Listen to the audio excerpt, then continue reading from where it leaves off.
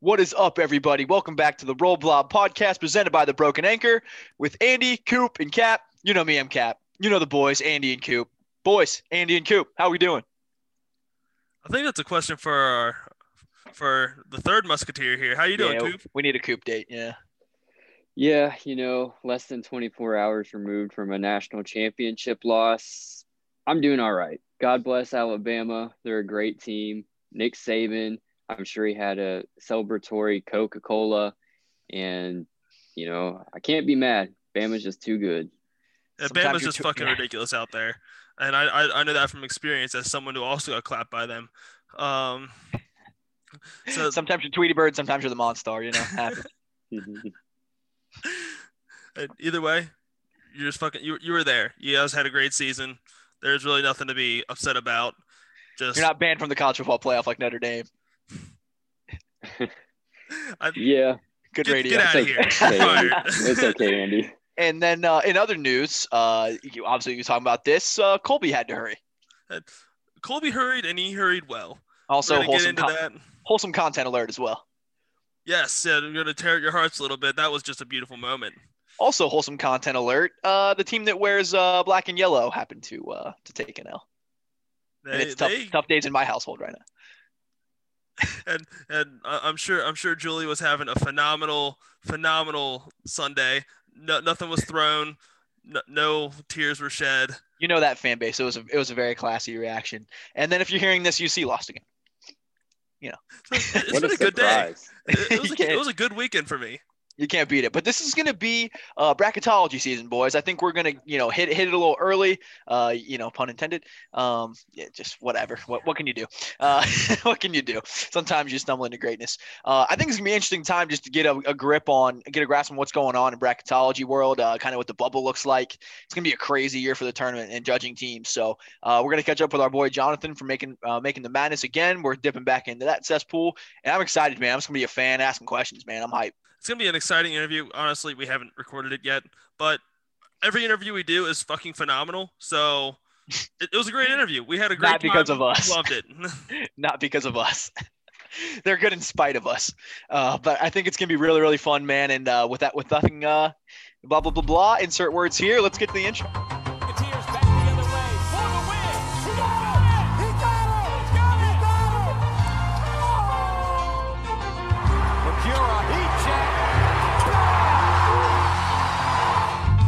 Loose, and it is Xavier. Bernard comes away with it. Clock ticks, and that's it. Xavier has upset Arizona. Brown starting to dribble. He moves it. He pops up. He shoots. Scores! Lenny Brown! Xavier wins it. The Muskies win it. 71-69. And the UC Bearcats are number one in the country, number two in their own city.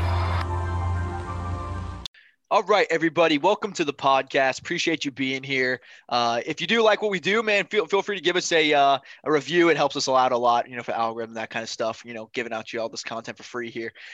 Boys. You're such a whore. Yeah, what can you do? We don't ask for nothing. Not like Joe's, stacking these paychecks, out here grinding for free, man, and giving out free content.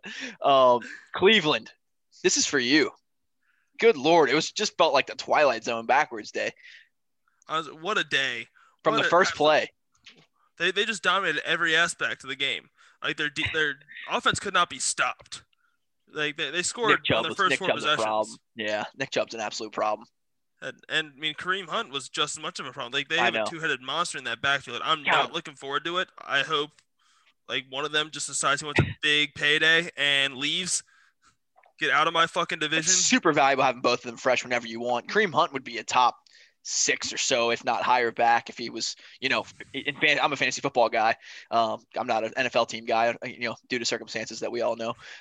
If you could free Kareem Hunt, I had him in fantasy when Nick Chubb was down top 3 running back when he was good to go.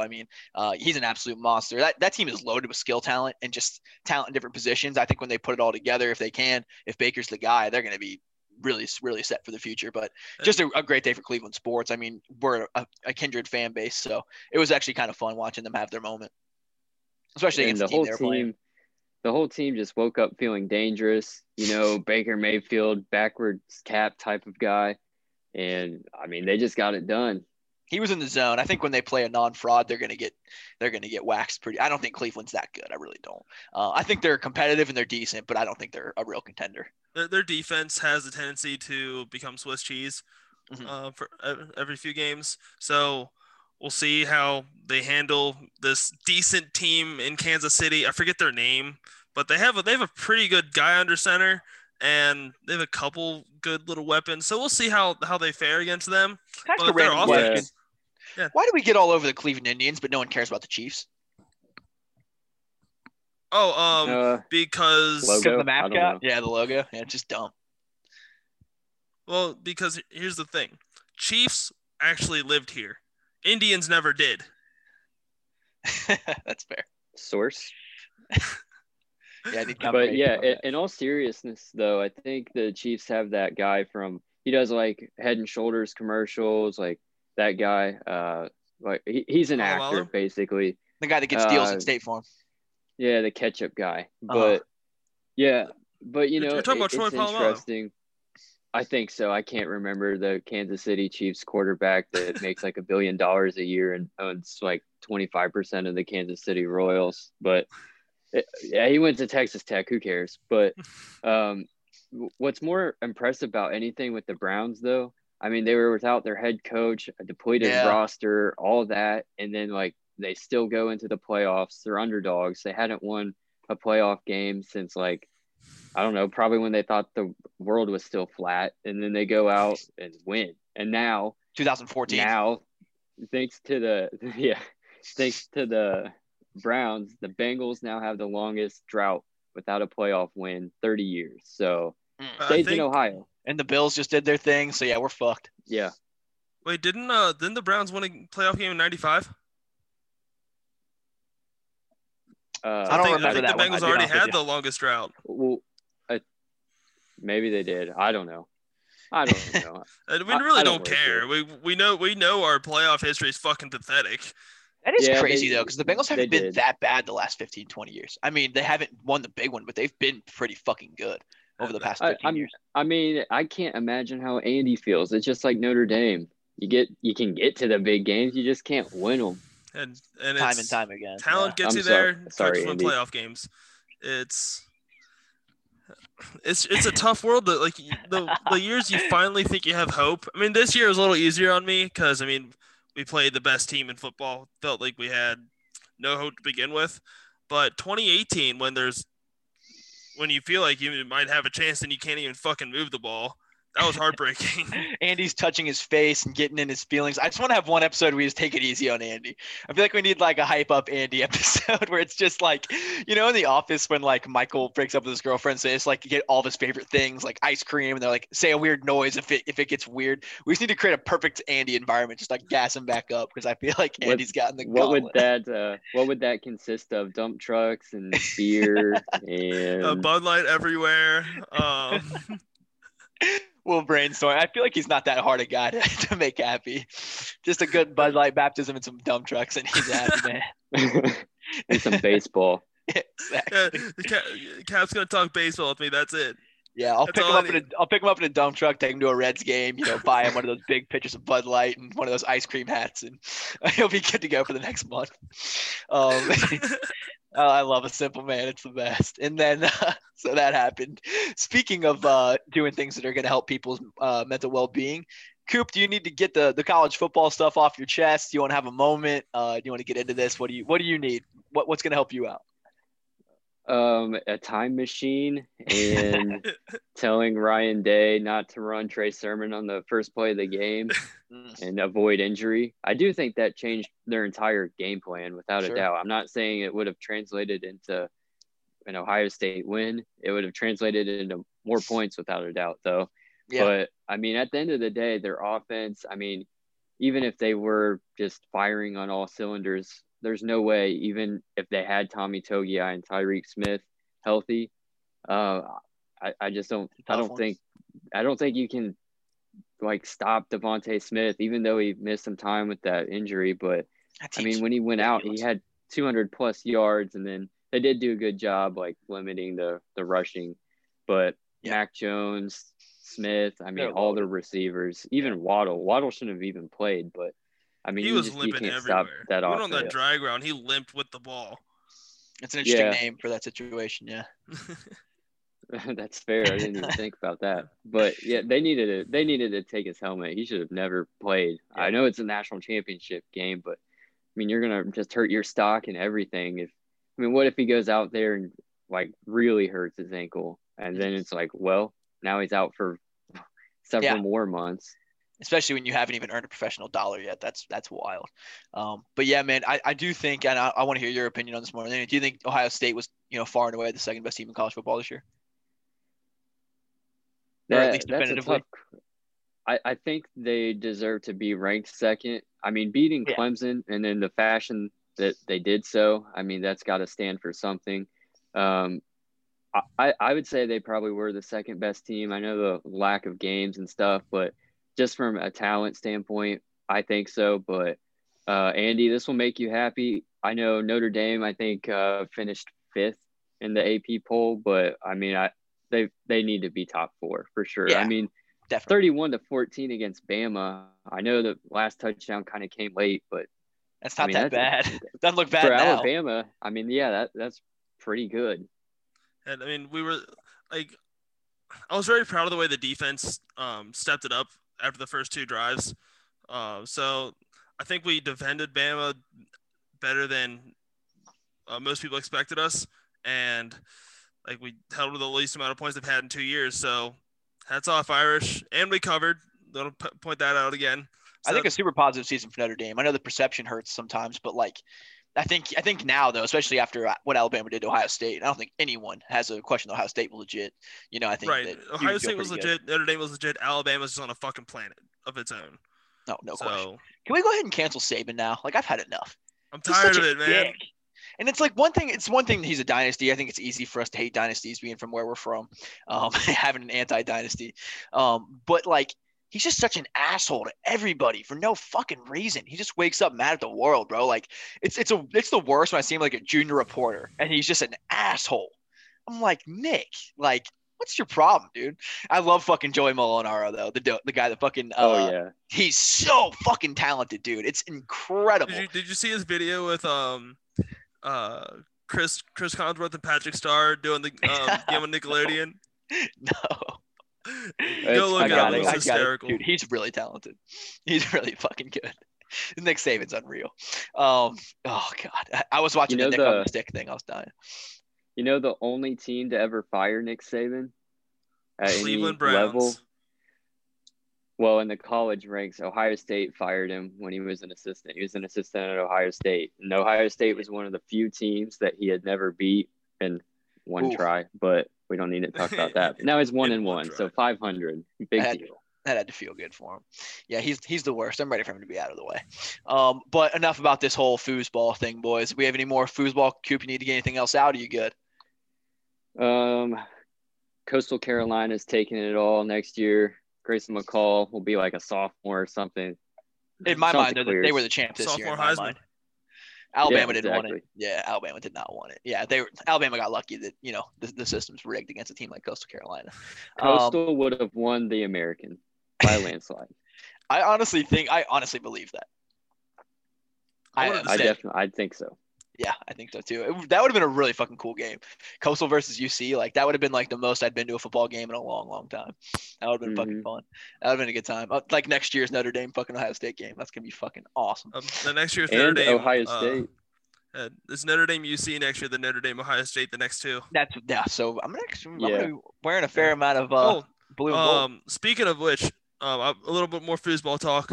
Marcus Freeman is Notre Dame's new defensive coordinator.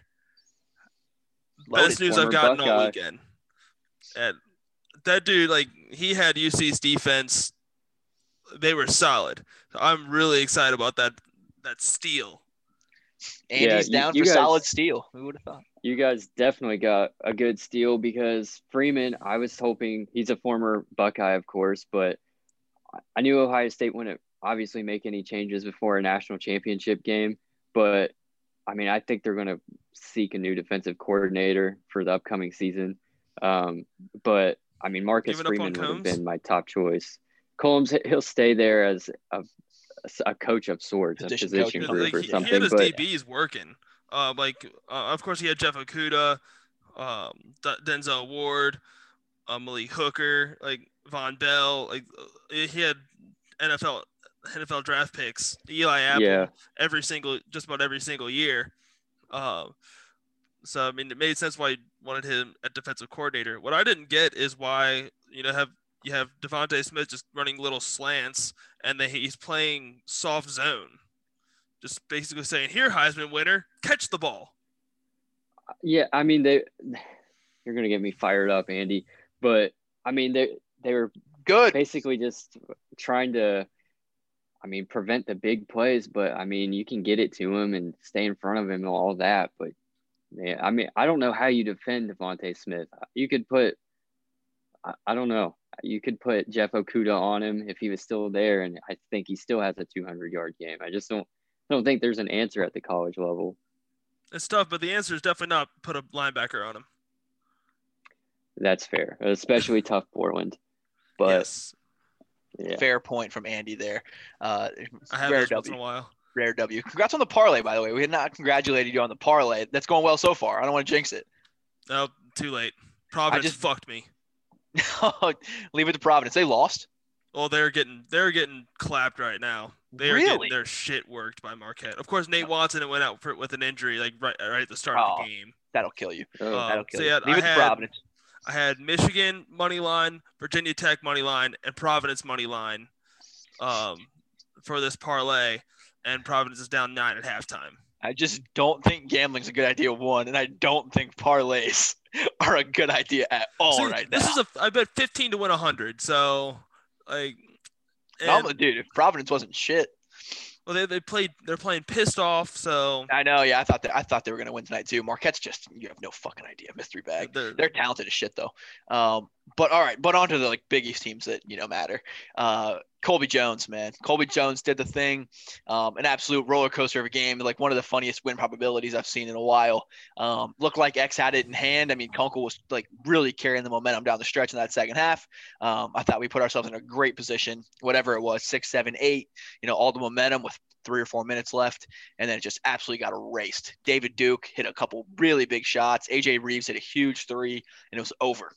Erased in a hurry. The fucking ugly ass dude, Horsher, or whatever the fuck his name is. He's a weird. God, I hate that motherfucker. Weird looking dude. They didn't score since they took him out. What are you doing, Ed? Fair enough. I thought it was a weird sub too. Weird subgroup there, and he barely played the whole game. And then to get those big minutes, I was like, "What are you? What are you doing?" A dagger 3, of all people. We have this dude who looks nothing like a Division I basketball player. He looks like he should be more on the polo team than the basketball team. Well, the expression, you got to guard the white guys. You got to guard the white guys. There's one better guy hit the 3. 90% of the time, there's one reason they're on the floor, and that was the case. But I don't know what you guys thought of the game. I mean, all things considered, win or loss, I was pretty happy with the effort. I remember thinking in the first half, it was a close game and all that, but I was like, I like the way we're playing. I thought it was a vast improvement as far as quality of play compared to where we had been the last couple games, which completely honestly I thought sucked. I thought we played decent. I don't think we were great. I don't think we were clicking on all cylinders. We saw Nate Johnson start to get back into it. Nate Johnson's back. CJ Wilcher came in. CJ. He just earned himself a lot of minutes. DJ did things. I was looking forward to that this season because I thought he looked great before the season started, in those scrimmages and shit. And then Fremantle, I wouldn't call it a bounce back game, but he got way more involved. He scored the ball well. He just puts the ball in the bucket, dude. He does a lot of things wrong, and he's not perfect, and he's still not himself. But I'm gonna disagree with you there. I thought he puts the ball in the hole. Looked like fucking shit. Yeah, I don't think he played dude great. Is soft as hell with that ball. I don't know how he survived Rucker Park with the way he plays, because he looks. I think he's like off. He's not. I don't know. There's something wrong with his head because he is not the tough guy we need him to be. He had 6 turnovers. Oh, he was turning the ball. Yeah, he was fucking terrible with that ball. And then of course, Nate Watson put him, just made him his son down the stretch. Which that's expected. Nate Watson's big really in the Big good. East. Yeah.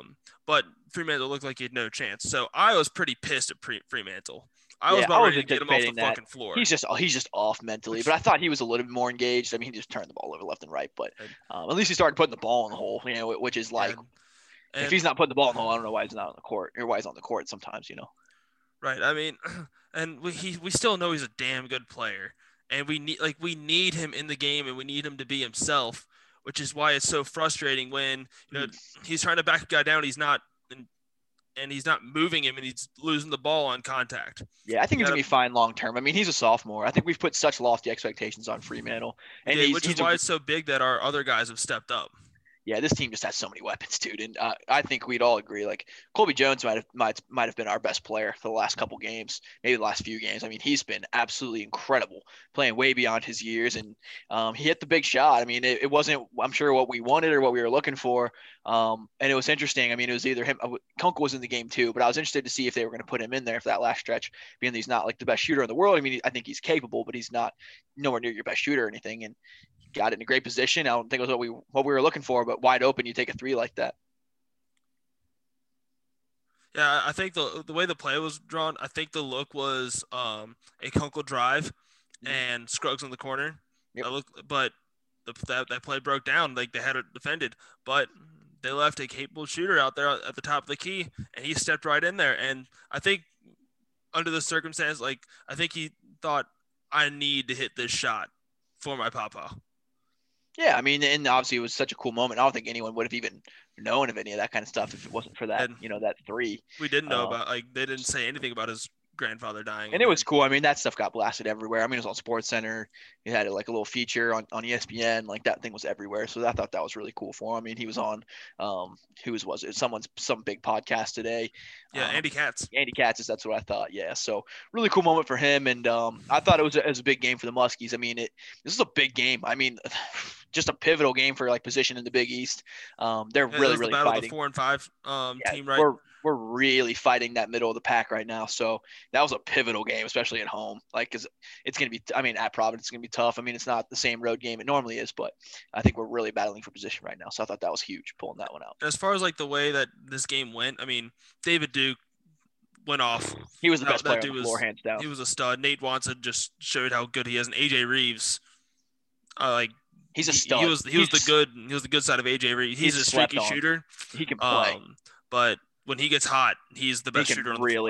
He can really play. David Duke was the best player on the court, and I don't think it was even really close. I thought he was incredible. And then we kind of talked about it. I was talking about with the Providence guys. I was like, man, this could be like a two-man game, like NBA Jam style. Like, you could have like Scruggs and Freemantle versus like Watson and Duke. And I was like, kind of, I see whoever winning that matchup, I kind of see winning the game. And it was clearly Providence. If it was the best two on the floor, Providence's best two were easily the better two, but it was Xavier's depth. I mean, our depth was just incredible. That's exactly it. Like, they had the two, maybe three best players on the floor. I think Reeves showed that he was definitely a top 4 player in that game. Mm-hmm. And so they had those three, but we had 3, 5, 6, 7, 8. Like, the depth is absolutely what won that. And we just had more guys. I think at one point our leading score was at like 6, and we had 5, 2 with 5, a couple with 3, 6 with 2. Like, we were just getting contributions from everybody. Yeah. And what I loved about it was we were getting contributions from everybody in ways that they typically don't. Like Adam Kunkel driving and kicking. A lot of versatile players. He won that game with with his facilitating, not his shooting. Kunk's energy kept us alive, man. Like, in that second half, Kunk absolutely kept us alive. Cool to see Wilcher have a moment too. I think he can play. I think he's more than just a shooter, but that stroke is ridiculous.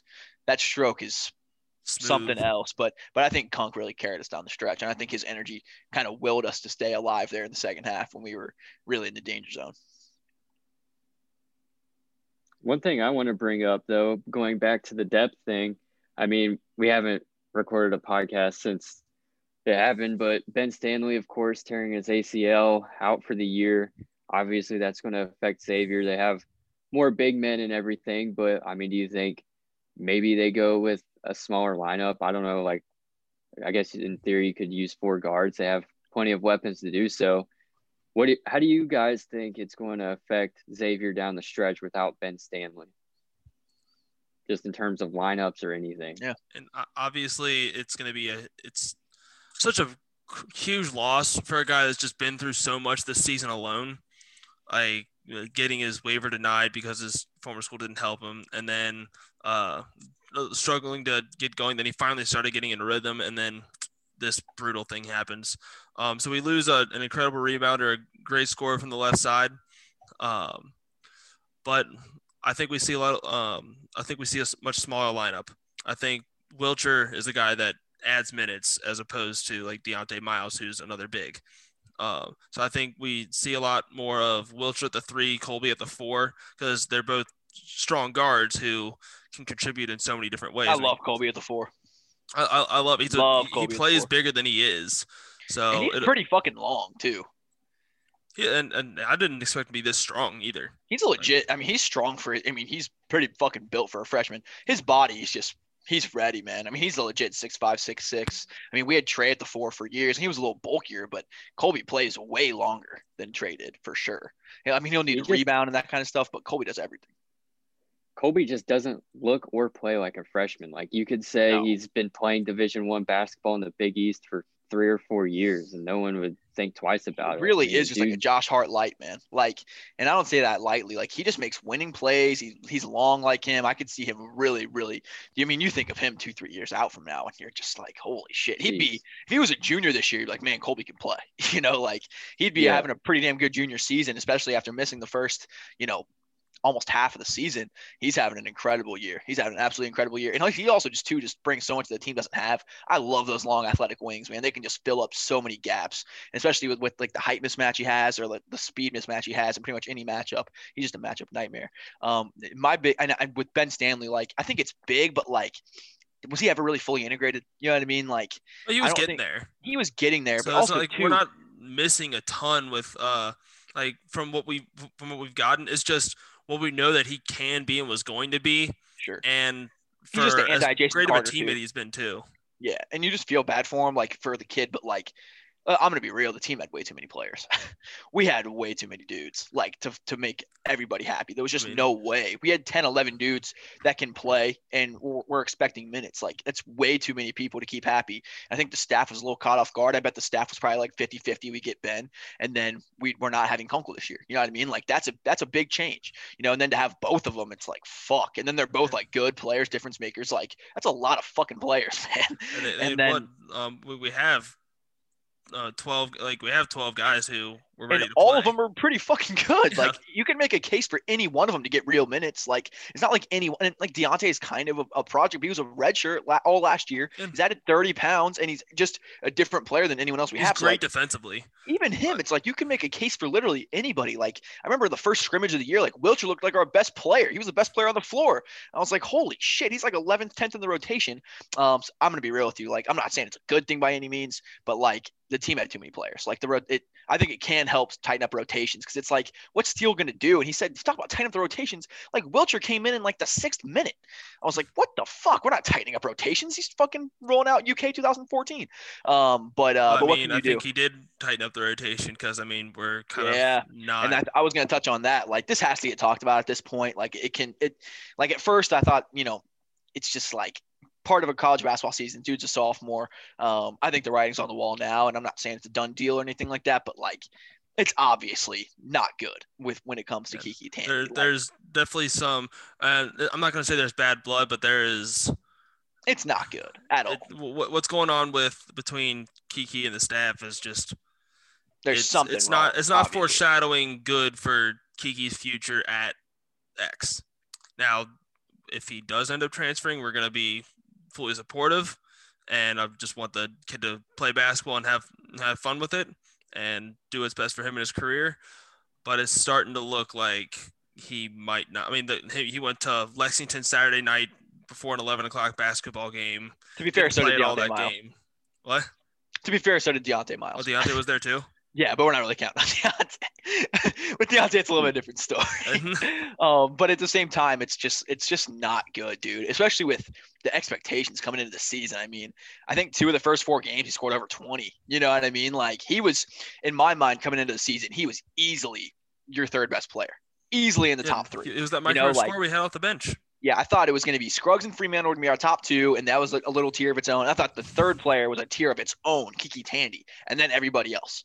And just for and what especially especially with all the hype too coming out of high school. I mean, he should have won Mr. Basketball in Kentucky. Absolutely. And then, I mean, I was pumped about it. Just him coming to Xavier, like before he got here. Like, I mean, if you told me like 2 years ago that Kiki Tandy just wouldn't be finding minutes, I would not have believed you. Especially last year. He's a hell of a player, but yeah, even last year. Down the stretch, I mean, any indications coming into the season were like, I thought he was going to be I thought he was going to be our leading scorer coming into the season. Kiki was looking like he was going to be an all Big East type of player. And the thing is, all the tools are there, and it's sad that it's happened, and I don't think it's over by any means. But the fat lady's one with the vocal cords. Yeah, like it's not good. And then he just seems like the kind of kid too that's just like, I mean, like, dude, it's Division I Big East athletics, dude. You got to man up and fucking take your spot. Like, no one's going to coddle you at this level. Like, and then, too, it's not like high school or like last year. Like, last year we needed Kiki. You know what I mean? Like, no one else was going to put the ball in the hole like Kiki. But it's like this year, you got fucking CJ coming in stealing your minutes. Like, and no disrespect to CJ, but Kiki's better than CJ right now. You know what I mean? Like, I mean, you got Kunkel who can shoot. You got all these dudes. And I mean, they started a freshman over you. You're supposed to be kind of an all Big East type of player and a good freshman for sure. But you think the staff wanted to start a freshman over Kiki Tandy this year? Hell no. They absolutely did not want to start Dwan. Those dudes came in and stole your minutes. Like, at some level, you got to take personal pride and be competitive and be like, fuck no. And like, he knows he's good. He knows he's fucking talented. Like, if I was Kiki, I would have the ego of fucking Kobe Bryant. Like, I would be insufferable if I was that talented. He is stupid talented. And that's the thing that sucks. Superstar potential. I mean, there's an alternate universe where he could be a 2,000 point scorer. I mean, and that's not hyperbole. So it's weird that it's played out this way. Yeah, I'm like, the more it's happened, like at the beginning of the year, I'm like, you know what? He's going to figure it out. He's going to get that bite in the ass that he needs, and he's going to come in and tear it up. But when he's in there, like, he's been better on defense, but offensively, he's trying to force things. He's trying to force that ball to the bucket, and you just can't do that. With this offense, you got to let the play. Like, you're going to get your opportunities with this offense. With as great of a shooter as you are, you don't need to force it. It's just like this year, we don't need him like that. Like, I still think he's our most explosive scorer, but like last year, he was the only shooter on that team. Yeah. Like, the only pure shooter. Like, Paul Scruggs is okay. He's a decent shooter, you know, but like, other than that, like, but we didn't have any good shooters last year other than Kiki. No one that was like a good to like knock down. He was the only one that made people spread the floor. Absolutely. Like, everybody else, it was like, all right, hit one if you can, then we'll think about defending it. And I do think, like, if Najee had come back, for example, like, or, you know, we just hadn't gotten Kunkel, Wilcher, all these dudes, Johnson, that are like playing their fucking asses off. I do think you'd need Kiki. You know what I mean? Like, he'd have to be getting minutes and stay in a rhythm. It's kind of like Kaiser Gates' junior year. You know, he started super hot, and I thought Kaiser's awesome. But like, you had Trey, JP, Karam Cantor, like, team was loaded. Like, if Kaiser's out of rhythm, it's like, so what? We'll just give Trayvon an extra 7 shots. Right. Like, we're not sweating that for a second. You know, JP will score 27 in the first half. You know what I mean? Like, it just is what it is. And it's kind of a similar makeup. And I think in an ideal world, you'd love for it to be Kiki. I think his ceiling is higher than any guard on the roster. I think other guys have huge, crazy ceilings. I think he has superstar potential, but it's like, what can you do if you're Steele? And he's like showing shitty body language. He's the only one on the team that doesn't fit in energy wise. Like, he's the only one that's like having issues and everything like that. It's like, you can't reward that when you got Dwan Odom playing his ass off. You got Colby Jones playing his ass off. Johnson plays his ass. Like, what can you do? The last 2 wins were heavily led by freshmen. Absolutely. Like, Dwan was crucial to that win on Sunday. Like, his driving ability, his facilitating, like, he opened things up for, like, that drive and dump he had Brian Griffin. Yep. Absolutely incredible. Like, that was huge.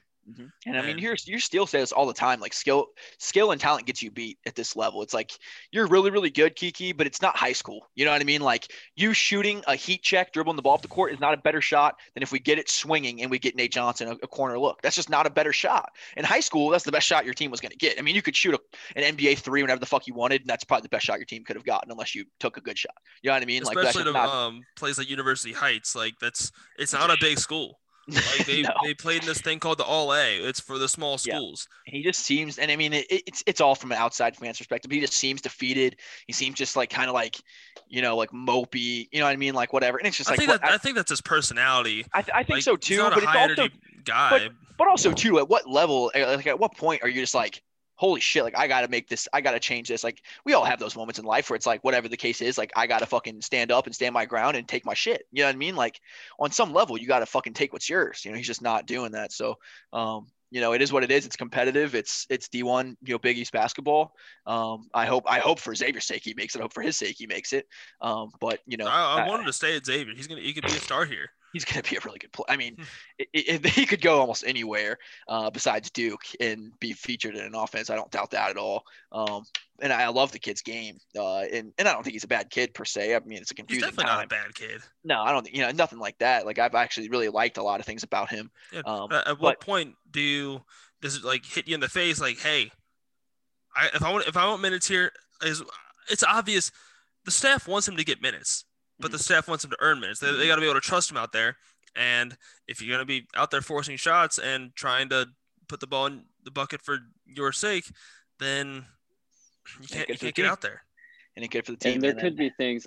Obviously, we can see what's going on the court. But, off the court, who knows? I mean, he's, I don't know, 19, 20 years old. I don't know. I mean, there could be a lot of different variables. And who knows what's going through his mind right now and what issues he's facing off the court, but you really don't know. But so like as a fan of and a guy that loves the Xavier program, if you're wearing a Xavier jersey, I have your back.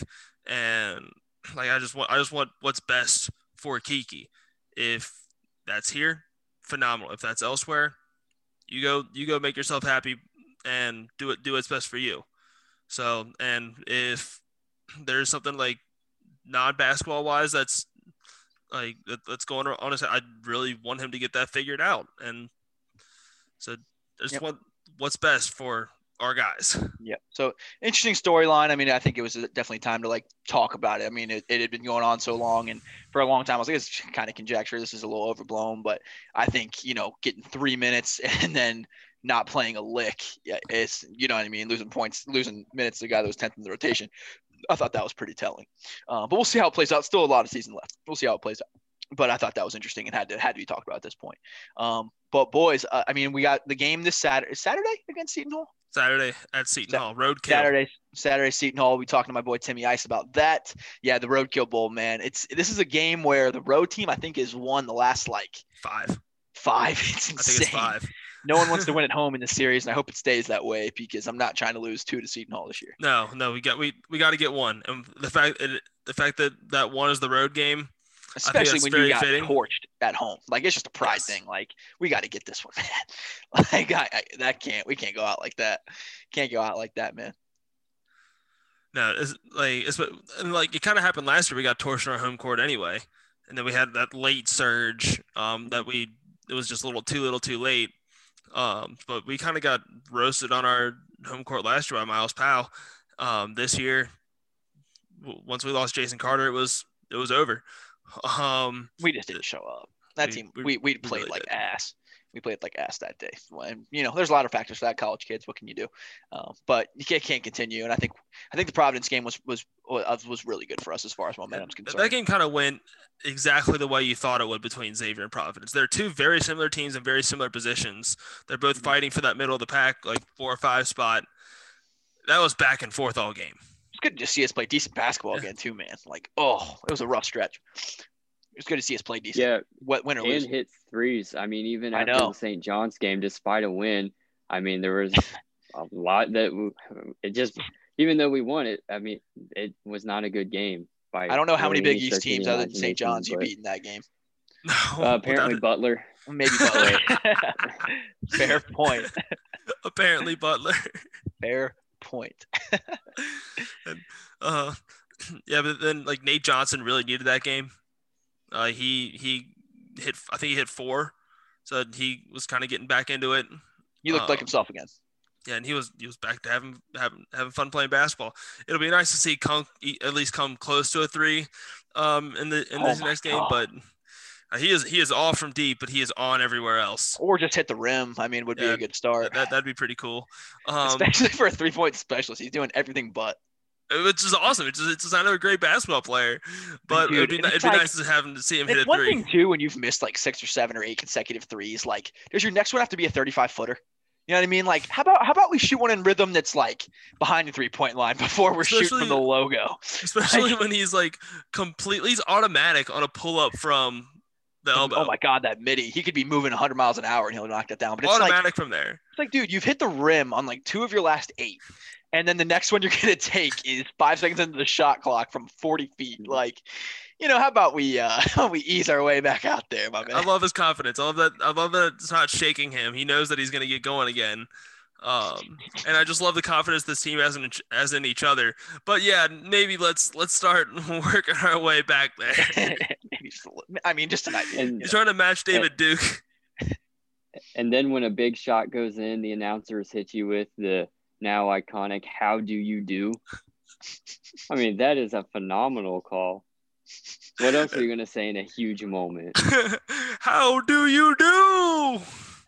Or it could be worse. Did you hear Chris Fowler's call right as Bama won, as time was expiring? He says in a chaotic year, the Alabama Crimson Tide are the conference. The conference.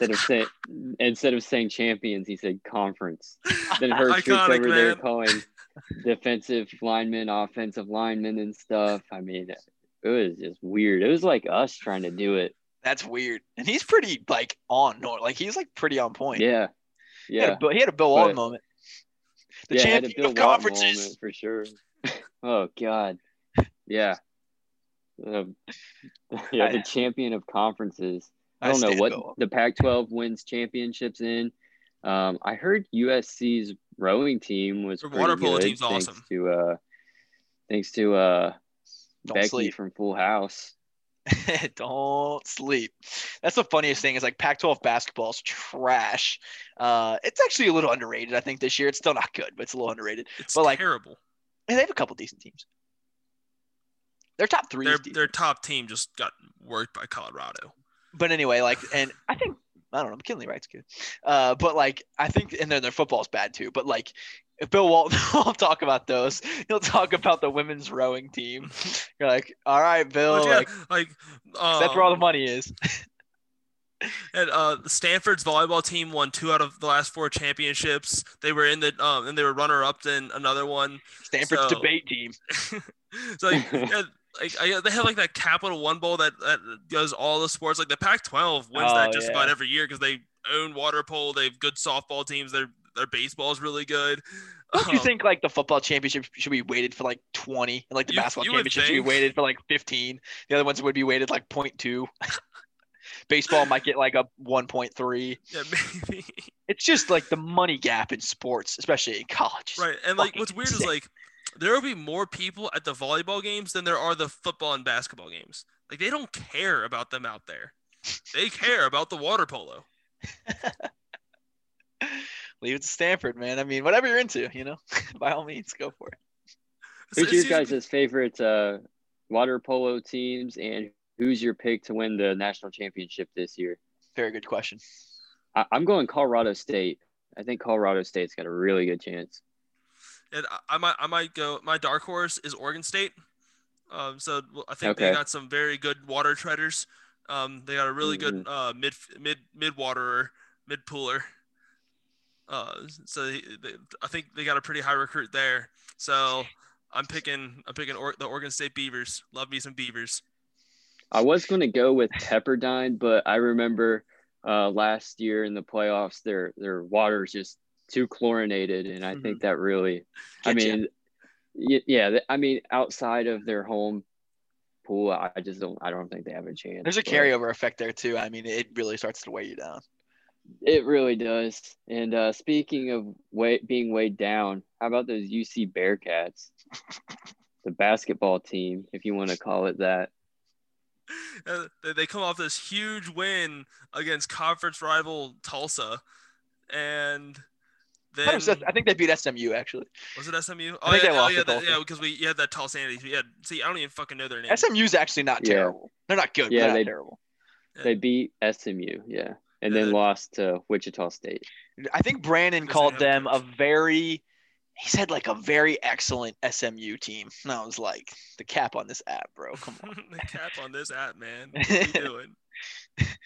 The Captain Xavier on this blooming onion. I mean, come on, man. They're 3-7 though. 3-7. Xavier 2. One of those things is not like the other. I mean, UC is a great quad 4 win. Tough year for the good luck in the NIT crowd from Clifton. We were getting a lot of that. And, Pablo McDougal still responds to every fucking thing we say. Celebrating an NIT win. Yes, we are. Thank you. Give me a twisted tea, dude. Andy, watch Frozen, bro. For the love of Pete, let that shit go. I muted him. Good for you, man. Good for your mental health. I finally, it just got to. I was tired of opening my notifications to see a picture of a UC 2-star football recruit. It just makes me laugh, dude. Like, because the funniest thing is, it's not like on a tweet that I'm like going off on. It's like a random Xavier like gif or something. One of them was a picture of you and Julie. Yeah. Yeah. He showed some 3-star linebacker on like Julie's like family update with like me, her, and our dog. like there are times I'm like, what is my life, dude? Like my girlfriend posts a photo of me, her, and our puppy, and I've got some fucking 60-year-old clown I've never met talking about a 3-star linebacker for UC in the comments. Dude, the internet's beautiful, bro, and I just fucking love it. Think about all the decisions you had to make in your life that led you to that exact point. Like the butterfly effect, like all the things I did to be able to get Pablo McDougal in my comments on my girlfriend and I's picture with our puppy. Oh, dude, life is good, man. I have no complaints. I'm thriving like that out just here. Keeps me going, man. I'm thriving in a pandemic right now, dude. God damn. Who needs the beach? Who needs the beach when you got Cincinnati January with Pablo McDougs in the old Menchies, man? You can't, dude. It's just a good life, man. I got fucking Marcus doing his thing, dude. We got it made in the shade, man. We carved out some fucking good real estate, boys. And it's a beautiful thing, just being stuck in their heads. Someone that I don't even follow is in my mentions every day. My brain, don't say it. Free real estate. Oh, are we part of Red Free Twitter now? No, dude. Fuck that shit, dude. Dude, oh my God, the amount of times like I've had rent-free Twitter or it's free real estate, that stupid ass GIF posted on my shit when I say literally anything. Like I was talking about the fucking Mick Cronin Sean Miller game because can we talk about that? Yeah, that's just entertaining. Like Chad Brendel literally thinks that we care about that game. I think it's fun because it's Sean Miller versus Mick Cronin, but I don't care about it for like UC. Like his tweet, like tough night for the guys in Norwood after UCLA beat Arizona. I don't even know they fucking played. I don't care if Mick wins. Like I just think it's funny watching those two teams play. Like, and then too, like I don't know how that does you any good when you're 3-7 and your coach was UCLA's 15th pick. Like, I mean, like I don't know how that makes you look good. Like. I just don't. As a Xavier fan, I didn't even know who won that game until literally just now. That's how little I care. But it doesn't affect any of us. No, I just think it's coaching comedy. Like look at the two pictures you posted. You have Mick doing his little lip bite, and then Sean Miller sweating out of his suit. It was a joke, dude. Like, and so the only reason I liked it is like Mick Cronin versus Sean Miller. Like, number one, that's just a super entertaining matchup. Like, because they don't like each other too. Like before Mick came, like Sean Miller was openly like talking shit about him without saying his name. He was talking about like this former coach where I used to coach. Like he was clear talking about Mick Cronin, and Mick heard about it and heard it pissed him off.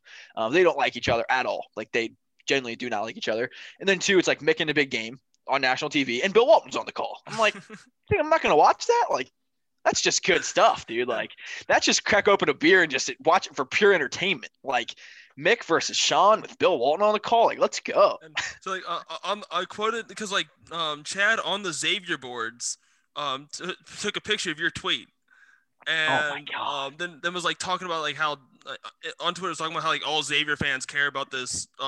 So he blocks me, but he like still like talks about me and shit.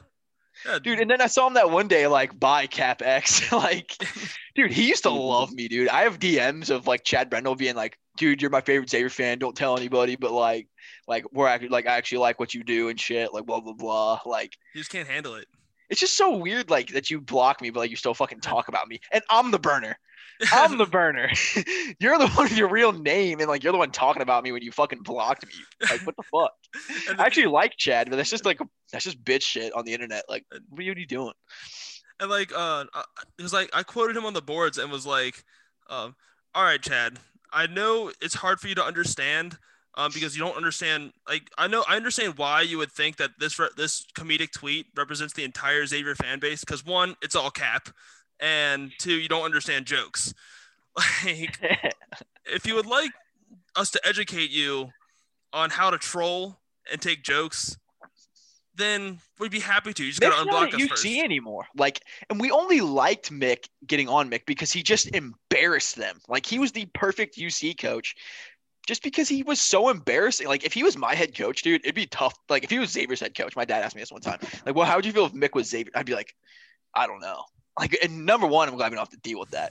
But, like, dude, he made them look bad left and right, and he was such an ass clown. Excuses everywhere. Like, I still love following him just for the comedy of it, but he's not UC anymore. We're jokesters. We're trolls. Yeah, like we're fucking around. Following that shit. And like, what I think it's funny if he had a meltdown, absolutely. But like, if he wins, that might be kind of funny too. Like, could never win the big one at UC, and then now he's got 4 letters on his chest, and then just like backs his ass up into like an all-time great program, like in some ridiculous. Like, how does UCLA get Mick Cronin? Like, so many things had to go wrong for them to have to fall all the way to Mick Cronin. UCLA, I bet John Wooden was just rolling over in his fucking grave. I can't believe I haven't talked about this. John Wooden, like, that's John Wooden's program, dude. Like, I grew up, UCLA was the shit. Like, I remember playing them in the Elite Eight, like when they had like fucking Russell Westbrook, Josh Shipley, Richard Malamute, Kevin Love. Team was loaded. Like, we didn't stand a chance that game. No, and our team was fucking awesome for a Xavier team, one of the best Xavier teams of all time. But like, they were a blue blood, dude, like a legit fucking blue blood, and they're just not anymore. They haven't been for some time. Like, that job fell off, and it's just like then too. But when that job opens, people are gonna raise their eyebrows. It's UCLA still, you know, right, like still a sleeping giant. It's like when the Texas football job opens up. Yeah, absolutely. It's not Texas anymore, but you know, and like USC right now football, like it's still a really good job and stuff, but it's not like what it was when Pete Carroll left. You know, obviously left it kind of a mess and stuff like that. But like what it was in like the early mid 2000s. Get out of here, you know, but it's just interesting seeing that program and like what it is now, and they're doing okay. I mean, Mick's doing solid, but it's not what it was at all, and it's just kind of fun watching that fall. Boys, I don't have much else before this interview. I was gonna say, like, I mean, speaking of tournament resumes, and we're talking about the worst one there is, might as well get to the bracketology. Yeah, let's get to the bracketology, boys. Yeah, so we have Jonathan. I hope he goes by John because we don't like when people go by their full names. I mean, we have a guy here who goes by the abbreviated name of his fucking burner account. Not even my real name. Keep that tie loose, boys. So, John, I hope you go by that. We're going to talk some bracketology. It's getting to that time of year. Xavier's building themselves a pretty good resume, so we're going to see how they fare with the national minds. Jonathan from Making the Madness, let's get it.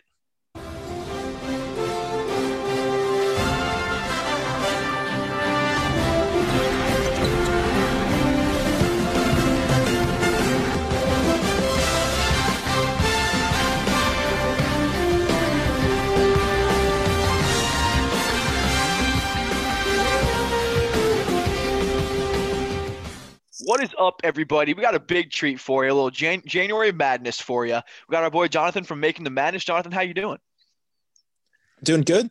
College basketball is in full swing. We've got a good week of games. Kentucky is still not back. Texas is back. So that's the status.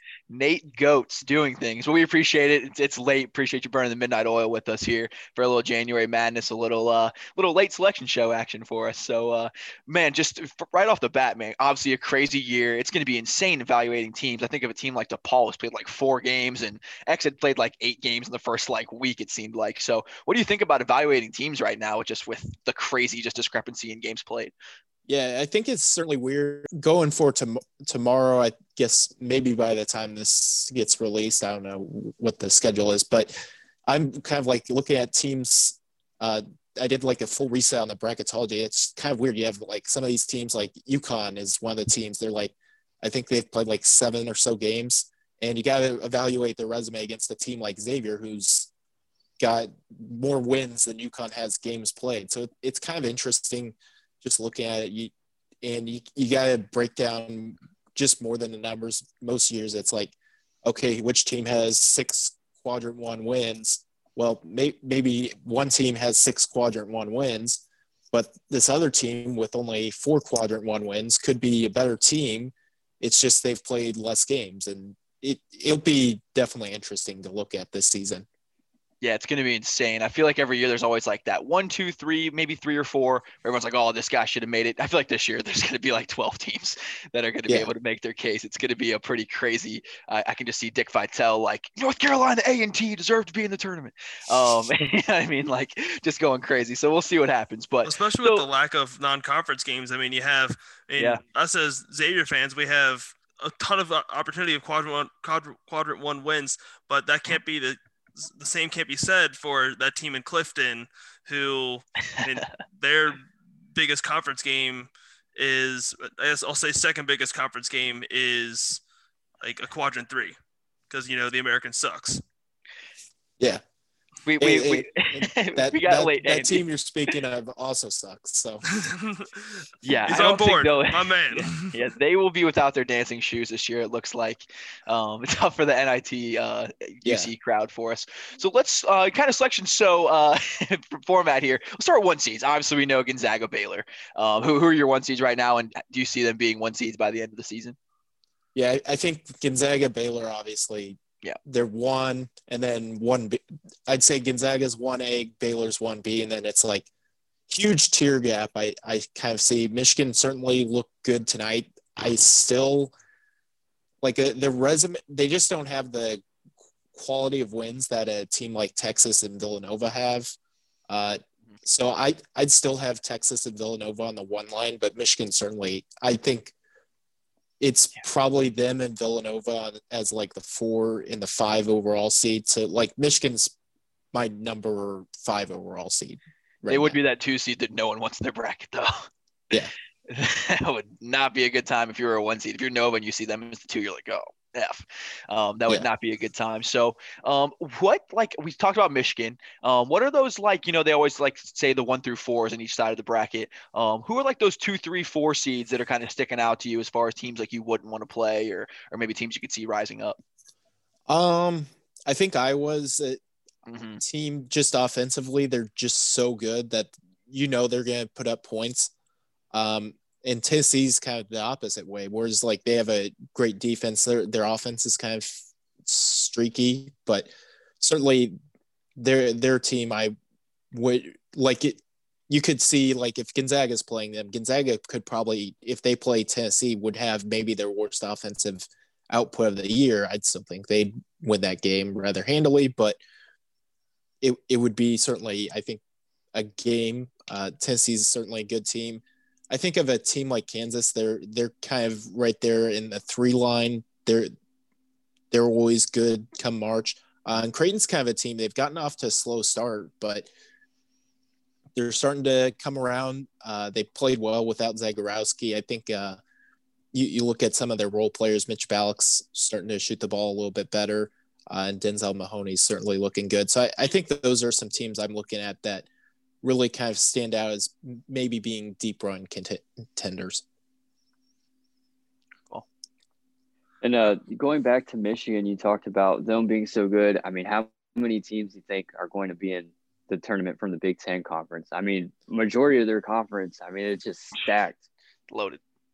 Yeah, I would say my guess would be 9. I think right now every team but Nebraska has a chance. The thing is, they're getting beat up on each other. And I have this like rule. I call it the Shaka Smart rule because 2019 Texas went like 17-14 and missed the tournament.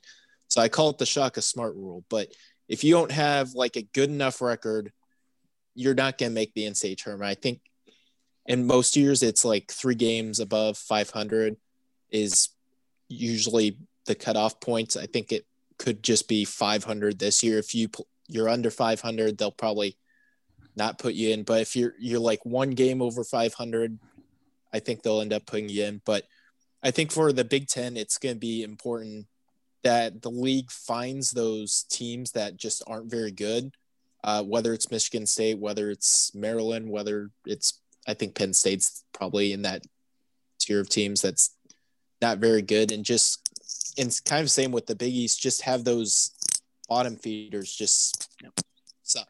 Curb stop them. Teeth on the curb and just go at it. Thank you, Andy.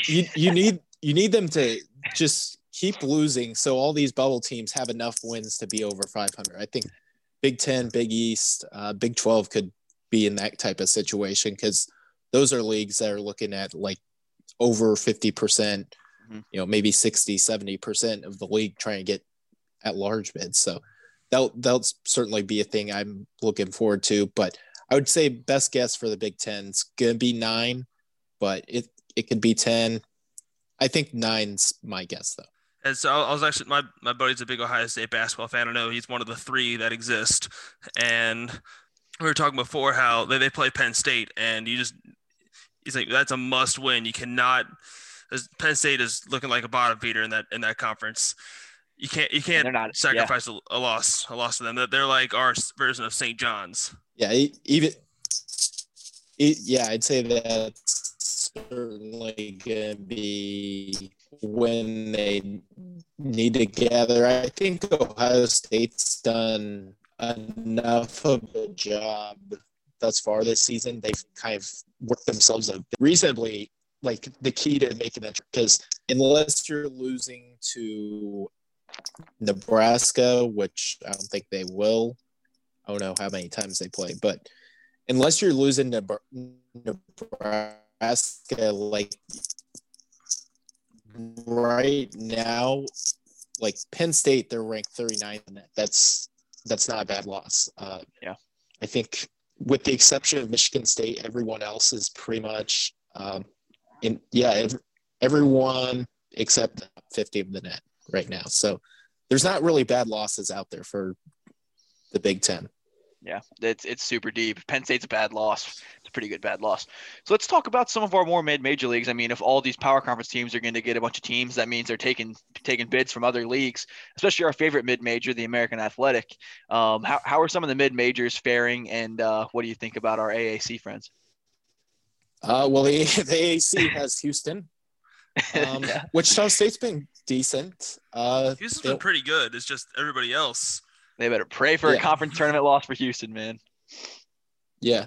I think Wichita State and SMU are kind of – I think they're 2 and 3 in the league. They're kind of battling it out. I think one of them just sneaks in because I think that you'll have the big leagues kind of beat each other up, and then you'll sneak in like one American team in addition to Houston. But I think it's SMU and Wichita State who are kind of those 2 teams, and then – outside of those 2, it's kind of rough. Yeah. Let's talk about high major leagues now, if that's okay with you. Let's talk about our league, the Big East. This is essentially a Big East podcast now at this point.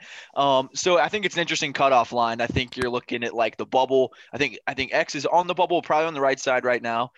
Providence has taken some big losses, which I think might have pushed them outside the bubble, maybe on the outside looking in. We're not going to talk about Providence right now. Marquette's an interesting spot. Yeah, Andy lost $100 parlay because of Providence. He had it in the bag. So where do you see that number, and then where do you see kind of like cutoff being? X is like in the 5th spot. I feel like they're probably in right now if it was to start today. But kind of where do you see that cutoff being, like who would miss the cut? Yeah, I think it's a comfortable 5. Like I think all of the 5 teams, Creighton, Seton Hall, UConn, Villanova, Xavier, they would be I'm doing my updated bracketology for tomorrow that we'll post. They're all in the single digit seeds. I think Xavier's a 7 seed. Take that. Seton Hall, I think, they're an 8 seed. So Seton Hall's the lowest of those 5 teams, and they're an 8 seed.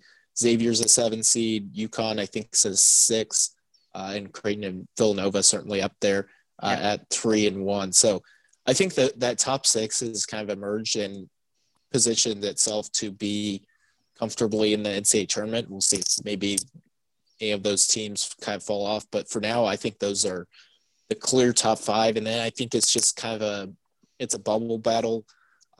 Marquette gets that huge win against Providence that kind of moves them, keeps them in the right side of the bubble. But I think it's a comfortable 5, and then you have, I think, Providence and Marquette kind of competing for that 6th bid right now.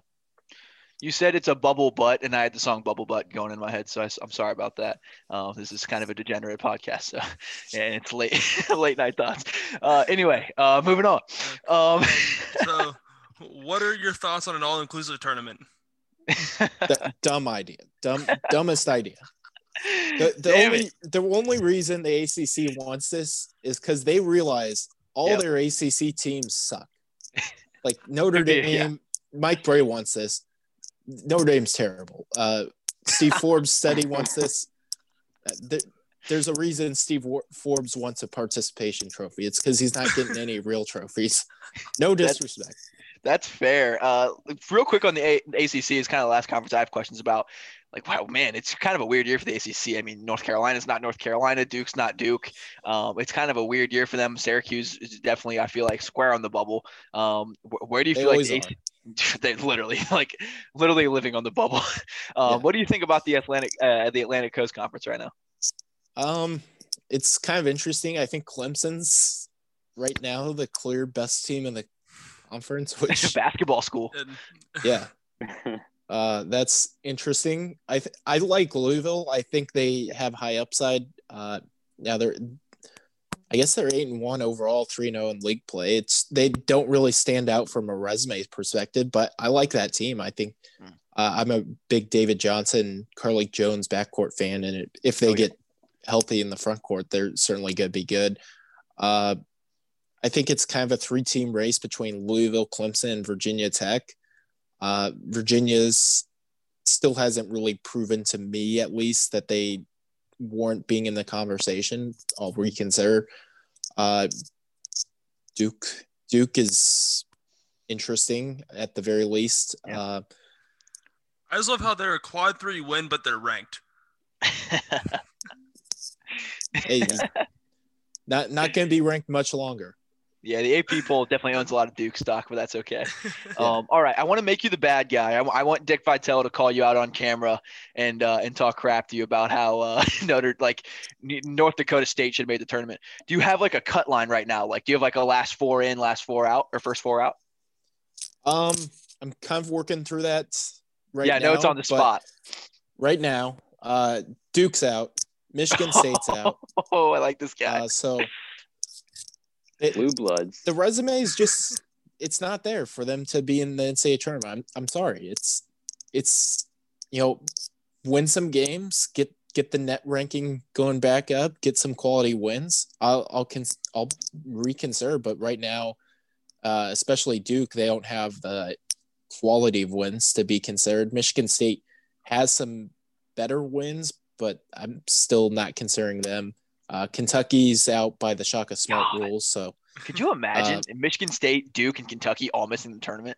Yeah. And then you got North Carolina who gets a big time win against Syracuse. Bubble battle. They're clearly in the bubble right now. Syracuse, they're in the last 4 in. In North Carolina, they're off the bubble now.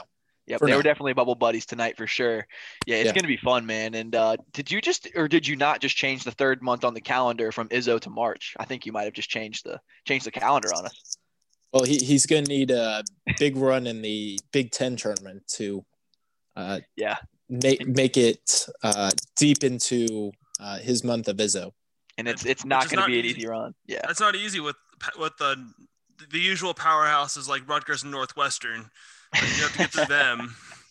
Not Powerhouse. Easy you have to get through the blue bloods like them. Not easy for a small program like Michigan State.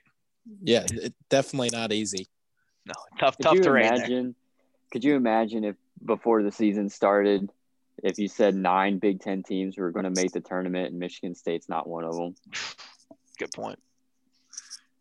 I'm really rooting for a Ohio State Northwestern Big Ten championship in both football and basketball. Has that ever happened? There's no way in hell. I don't know. I mean, I don't know about Big Ten, but remember Ohio State, Florida in the national title games, both football and basketball. Yeah, Florida's it, not Northwestern, but yeah, but hey, yeah, that was incredible though. Yeah, you're right. Yeah, you're right. Those are the days. Joakim Noah, Tim Tebow, those were good days. Not for me. Man. Not for me. Yeah, it depends on your perspective, I guess. Yeah, man. Appreciate you coming on, man. Any more thoughts about current? Like, what's been getting you about current college basketball? Like, what's been most interesting to you? I think you have all these games that are kind of getting canceled throughout the season. It kind of sucks because you get like, I wake up, I think it's a couple months ago, on a Saturday, you're like all looking forward, got the spot ready, the spot on the couch ready. You're all set up for Baylor Gonzaga, and then boom, game canceled. And like tonight we get Baylor West Virginia. I think that's kind of a sad part, but credit to all these programs because I think over 90% of the games scheduled have been played. That's incredible because you see in college football, I think some weekends not having even that close to that amount of games. And I think credit to some of the coaches just being able to be flexible and rescheduling.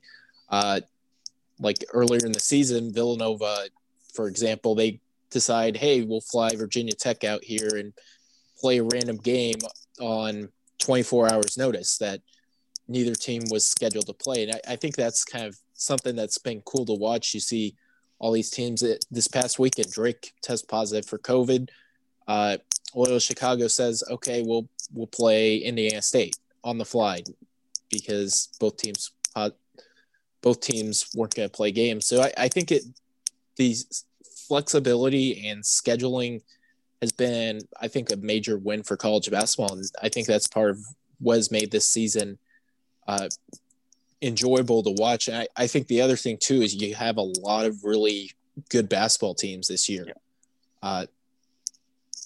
which I think makes the sport more enjoyable to watch. You have like even the bubble teams are interesting to watch, which most of the years you're like, we got the last four in Marquette versus first four out Providence. This is not going to be fun to watch. Even the bubble teams are entertaining to watch at least. It's going to be fun. A lot of entertaining. Yeah. Speaking of bubble teams, I want to talk about one more conference, and I think it's a conference full of bubble teams. Bill Walton calls it the conference of bubble teams. Yes. The Pac-12. How many bits are they getting? Because I see them as a conference full of hot garbage. I think there's 5 out there. There's 5 out there. I think it's 5 right now. We're talking basketball, not water polo. Easy. All right. The thing is though, they have to make sure that the 5 teams that is right now, which are UCLA, Oregon, Stanford, USC, and Colorado, they have to make sure those teams just continue to beat up. You can't have Arizona being good. You can't have Arizona State finding its form. Certainly they have the talent, but you can't afford that. You can't afford Washington State being miraculously good. They have to take care of those 5 teams just being clearly better than the other 7 teams in the league. If that happens, the Pac-12 can be a 5-bid league. But if not, maybe 3, 4. I think 3 or 4 is a very realistic scenario. I'd say my guess, though, official guess, they'll get 4 bids. Okay. So if a team like Washington or Arizona State just miraculously wins the Pac-12 tournament, you think that's good or bad for the league? Well, it's another guaranteed bid, I guess. So I would think you would take it. Yeah, I think if the Utes somehow just go on a crazy run, I think they would take it. Okay, so this is like in MTV Cribs, like they had to show the fridge. This is a bracketology thing, so we have to do a Final Four. Who you got in the Final Four, and then maybe is there like a team or two that you're like, I want to throw these guys in there. I'm going to go on my bracketology. We're going to start in the West region. I think Gonzaga is going to be in from that region. South region, it's going to be Baylor. No disrespect. Those two are just the best. Like they're the top 2 dogs. I know we know how hard it is to win 4 tournament games in a row. I mean, we've never done it.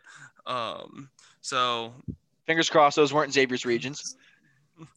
But no, they're top dogs. The East region has Xavier in it.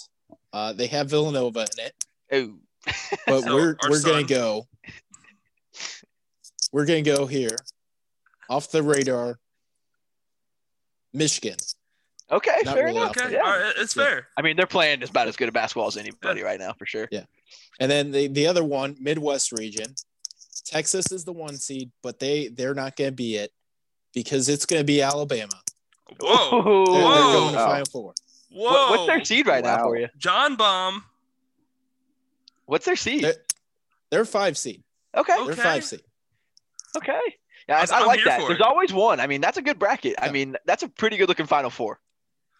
And like that's the bracket right there shows education. It doesn't show I just choose 1 seeds. Yeah, he picked the 2 best teams. He picked another 2 seed. I can respect that. And then there's always one. I mean, I feel like in every bracket, if I pick up a bracket and I see 3 1s and a 2, I'm like, get out of here. It's not gonna happen. Get out of here. No. I mean, it has, but like, fuck you. You know, I need a 5. Yeah. I need a 7. I need at least a 3. Yeah. I mean, come on. So 5, 7, 9, 11. That's a good bracket. It'll be interesting, man. A lot of teams that could get hot. Like, I don't think Iowa would make it, but if they're hitting, it's gonna be crazy. I mean, I think it's gonna be a really, really fun tournament. I think you got a lot of like a Cade Cunningham could be a crazy player. Like, there's gonna be just some interesting storylines when we get there. Oklahoma State can't make it. Yeah, fuck, you're right. They're eligible for right now. Really? If they're creating because they're waiting their appeal. They're waiting their appeal. So if the NCAA is like, yeah, we'll kick this down the road. We'll decide to ban you from the tournament. I saw April, some kind of I saw phrasing today that said like we're refraining from like taking action, like we're postponing our action. Like that's just the most like stupid way of saying we're not doing anything. Like, it's what do we the say? Cade Cunningham rule. They're just trying to get Cade Cunningham in that tournament. Exactly. No, like no other explanation. 100%. 100%. Hey, yeah, it's just kick it down the road. Oklahoma State's not going to be good next year, so right. I see no problem. It's a pandemic. He can come play for X this year if you know. I'll allow it. You know, I'll take one for the team. Yeah, I'll take one for the team. Let him play for X. You know, for the NCAA tournament. I'm okay with that. Yeah. Yeah. The unselfish play. Let him be in the tournament. Yeah, let the kid play. Yeah, it's gonna be fun, man. I really appreciate you coming on, fellas. You got any more questions? In the region where Xavier is, I assume you had them in the Elite 8, just losing to Michigan. Sure. No, they're a 7 seed. They lose. Wow, to 7 Michigan. seed in the Elite 8. That's pretty good. But in the Elite 8. They were so good. They moved the 7 seed spot. I think we lost them in the second round. But I mean, after 2 NIT years, I'll take a second round loss to a 2 seed. I'll take that. I'll take that straight to the bank. Hey, Jonathan, really appreciate you coming on, man, and giving us your time to, 3 drunk idiots at midnight. So good on you, and I appreciate what you do. And you want to do a quick plug for where people can find you? Follow me on Twitter at Bracketologist3. Check out the Making the Madness College Basketball podcast. Other than that, I think that's about it. So perfect. I'll send DMs to whoever owns. I'll send DMs to whoever owns Bracketologist 1 and Bracketologist 2. See if we can bump you up a couple spots there. Get you on the one line. Hey, I like Bracketologist 3. You're under the radar. Yeah, see, everyone's like. Everyone wants to be Bracketologist 1. You're Michigan right now. I like being the plucky underdog. If you ever don't want to be under the radar, I can slip something a little under the table and get you that one. Let's get out of here. It's midnight. This guy's off his rocker. Jonathan, appreciate you coming on, man. Appreciate you being a good sport. Oh, no problem. Thanks again for having me on. Anytime, man. Thank you. Oh, that was fun. That was a good time, man. Thanks for doing it, man. Oh, no problem. Yeah, that was a good time, dude. You were great. Yeah, we're sorry we're idiots, but hopefully it was kind of enjoyable. Well, the thing is, like, some places you go on, like the people are like super stick to the outline, and then like I'm kind of that way, but then you're just like, oh well, let's talk about this thing, that thing, it's like, Yeah. oh yeah, Then we start thinking we'll about talk bubble about butts. this thing. Yeah, We had like a soft like topic list, but like sometimes we'll just go with the energy goes. Like, hey, if we're if we feel like talking about shit about the Pac-12, like let's talk shit about Mick running the Pac-12, like whatever. So that's the thing. Like we're major shit talkers. We like to push agendas. So like the agenda I've been pushing, obviously the American Athletic Conference, we push that agenda like crazy. But I've been trying to push that the Pac-12 is bad all year. It is. Yeah, it is. It is. You just look at the 6 teams who aren't. It's bad. Good. Like Arizona's fine. Yeah, the basement's flooded over there. It's a rough basement. The Big Ten's got that finished basement. They got the big screen down there. Pac-12's basement's flooded. Table. It's got all grandma's old furniture with the plastic coverings on it. It's nasty down there. Yeah, stinks. Oh, gross. It's you might get like one NCAA tournament win. It'll be like it'll be USC beating South Dakota State. You can't beat South Dakota State. You have to be a good enough seed to beat it. It'll be that's true. That's true. They'll beat like seed. Missouri, who like did really well in the beginning of the year, and it starts figuring out, oh yeah, we actually suck, but we're still gonna make the tournament. So, but our name's actually Missouri. I'd be kind of surprised if any Pac-12 team even makes like a Sweet 16 though. Like I don't know if they have anybody. Like they might get, like you said, 4 or 5 if all things play right, but I don't think they have anybody that's going to make a run like that. They just don't have. I mean, Oregon's okay. We'll see though. Yeah, the issue is you gotta beat one team and then one team. Really good. Yeah, the second round you're not getting an easy win. Yeah. You might get somebody in the first round. Your second round games are going to be tough. You got to hope for chaos. Exactly. You get like UC Irvine beating Houston, and that's how UCLA sneaks into the Sweet 16. Oh, we can't have Mick Cronin making Sweet 16s here. No, that's against my agenda. I don't know. It'd be kind of funny when UC's like watching from the CBI. I can get down with that. Okay, that'd be funny as shit. Yeah, we'll let you get out of here. Well, before we just talk about nonsense until 2 a.m. But appreciate you coming on, man. Looking forward to maybe having you on come March. Izzo, I mean. Definitely. Yeah. Maybe not this year. Yeah, probably not, man. Yeah, no UK, no Michigan State, no Duke. I'd be okay. We'll call it Steel. Yeah, we'll call it Steel from here on out. Hey, but thanks, man. Rock chalk. No problem. Have a good one. Thank you. Fellas, a good shot of springtime with some January madness, man. Good to have him on, dude. He knows his shit. He does. He's got in depth, and he was literally working on his bracket right then and there. He's got it. That was a solid Final Four prediction. I was not expecting that to hear the words Alabama like this. We're talking basketball, not football. I'm really glad we didn't have to settle for Andy Katz. Like he was our backup tonight. I was like, oh, I really don't want to have this clown on here. So, did I say Andy Katz or Joe Lenardi? You said Andy Katz. I did not mean to shit talk Andy Katz. You meant Lenardi. Yeah, I meant Lenardi. Yeah, Andy Katz. He makes good hot fries. Yeah. It's 12:09 in the morning. And I meant to shit talk Joe Lenardi. I actually don't have any issues with Andy Katz anymore. Andy Katz has come around on the X-Men. I mean, he had Colby on, so he loves him some X-Men. We've been featured plenty of times in his Power 36. I think the last couple seasons he's been showing us love, even though we sucked. So me and Katz are cool. I have no issue with Katz. But thank God we didn't have to settle for Lenardi. We don't need no meows. We don't need no cats. Anyway, that dude's so good. I love everything there is about Coastal Carolina. Oh my God, it's so good. But yeah, man, he was good, man. I was surprised that he had like a first 4 in, first 4 out, dude. Like I felt like prepared for sure. Right when I asked the question, I was like, oh shit, that was a dumb question. Who the fuck would have that ready on January 13th? Apparently John. So good on you. Yeah, good Final Four, man. I always like when there's like a 4 seed or higher in the Final Four. I can get down with that. And yeah, but, like Alabama, I mean, I would have never thought Alabama's a Final Four team. I mean, obviously once March happens, you never know. But as an Ohio State football fan, hearing Alabama and Michigan in a Final Four of any sort in any sport, talk about Clemson. Clemson being a top seed in the ACC. Gosh, I'd rather throw up. But I'm sure that's all you needed was to hear Alabama again. Yeah, it's like, come on, man, it's a fresh wound. But God. But no, I think he's onto something. Bama definitely has a really good team. I think they're pretty underrated. I think Nate Oates is doing a fantastic job. It wouldn't surprise me if that Bama basketball program gets rolling like pretty damn decent. I think Nate Oates is a really fucking good coach. Yeah, that. There it is, Coop. That's what I'm talking about. Alabama basketball school collision course. I'm telling you. Hey, I mean, I know that swimming program. It's really on the rise. I'm a big Alabama swimming fan.